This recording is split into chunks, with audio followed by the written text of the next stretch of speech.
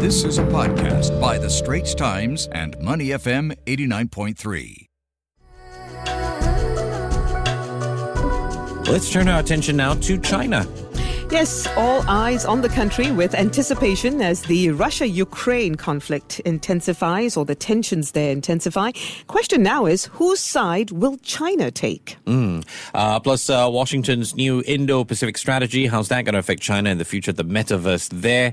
We're catching up right now with Tan Don Wei, China Bureau Chief at The Straits Times. Don, good morning. Top issue, the Russia-Ukraine situation. That's escalating day by day.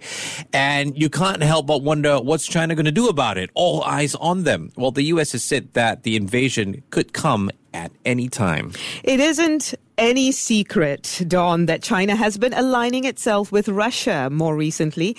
So how unlikely is it that China will support any Ukrainian invasion by Russia? To what extent might this really be the right time for them to take sides? Let's talk about those repercussions. Hi, good morning. I think there is general consensus that it is unlikely that China will support an invasion by Russia, despite the rather significant joint statement they made after President Vladimir Putin met President Xi Jinping in Beijing just before the start of the Winter Olympics. Some political watchers have argued that the two presidents also signed new energy deals that will increase Russia's supply of oil and gas to China.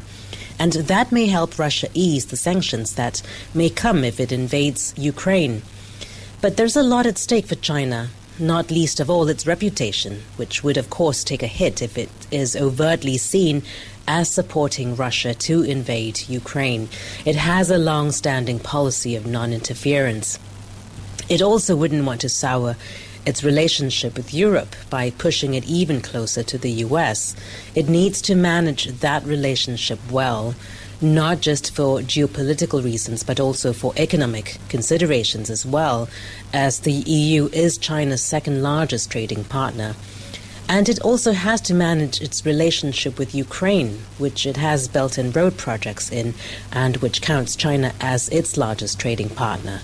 And most of all, globally, it wouldn't want to be seen as a security threat, but rather as a responsible major power and an economic partner. Now, Don, let's move on to another issue, Washington's new Indo-Pacific strategy. Analysts are saying that it could make it tougher for Beijing to use its economic clout in the region in the longer term, I understand. So how are we expecting China to feel about a U.S.-led economic squeeze in the Indo-Pacific with this new strategy from the United States? And how will this new plan counter China's clout? I mean, should China perhaps be worried that attention will still be on them despite other immediate crises that the U.S. is trying to mitigate? We know that the U.S. wants to roll out a new Indo-Pacific economic framework early this year that will give its focus on the region a trade dimension, especially after former U.S. President Donald Trump pulled the U.S. out of the Trans-Pacific Partnership. And even President Obama's pivot to Asia strategy was criticized for not having an economic plan. And of course, since then, China has really stepped up trade links with the region and now wants in on the new TPP, which has 11 countries, including Singapore. China is also part of the Regional Comprehensive Economic Partnership, which, as you know, is a free trade agreement that came into effect this year, which includes the 10 ASEAN states, plus China, Australia, New Zealand, South Korea, and Japan. The new U.S. economic strategy will, according to the Biden administration, develop new approaches to trade and will cover digital economies and cross-border data flows and also supply chain management to make it more resilient.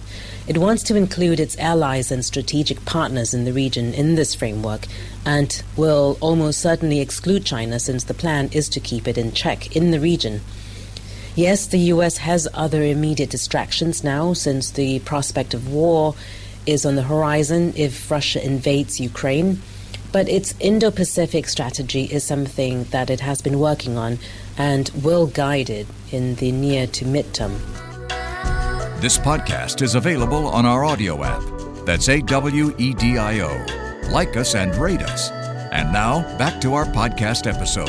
We're on the line this morning with Tan Don Wei, China Bureau Chief for the Straits Times. Don, let's talk about how China's technology giants are beginning to invest in the metaverse. That's quite the buzzword these days. According to Morgan Stanley, Chinese tech giants from Tencent to Alibaba, even ByteDance, are investing in the metaverse.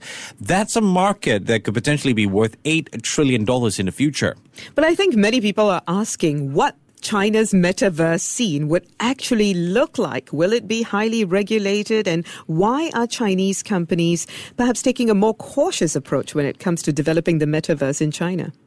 The metaverse phenomenon is starting to grip China, and you're seeing not just the big tech companies, but even local governments trying to cash in on this craze. Chinese investors are snapping up virtual houses. For instance, artist Huang Heshan sold more than 300 digital homes in just 2 days for about $60,000 in the virtual city that he created. And virtual idols are also becoming quite a big thing in China. These are animated characters who are getting millions of followers and represent a huge market that is coming after a series of scandals here involving real-life celebrities.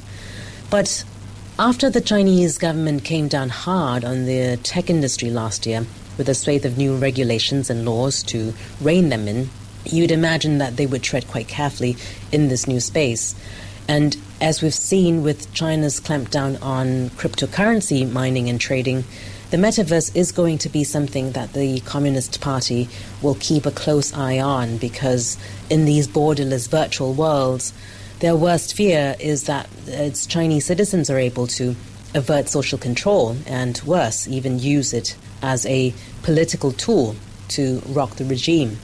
But in just the same way that it controls the internet here with a firewall, censorship and propaganda, it could do the same to the metaverse.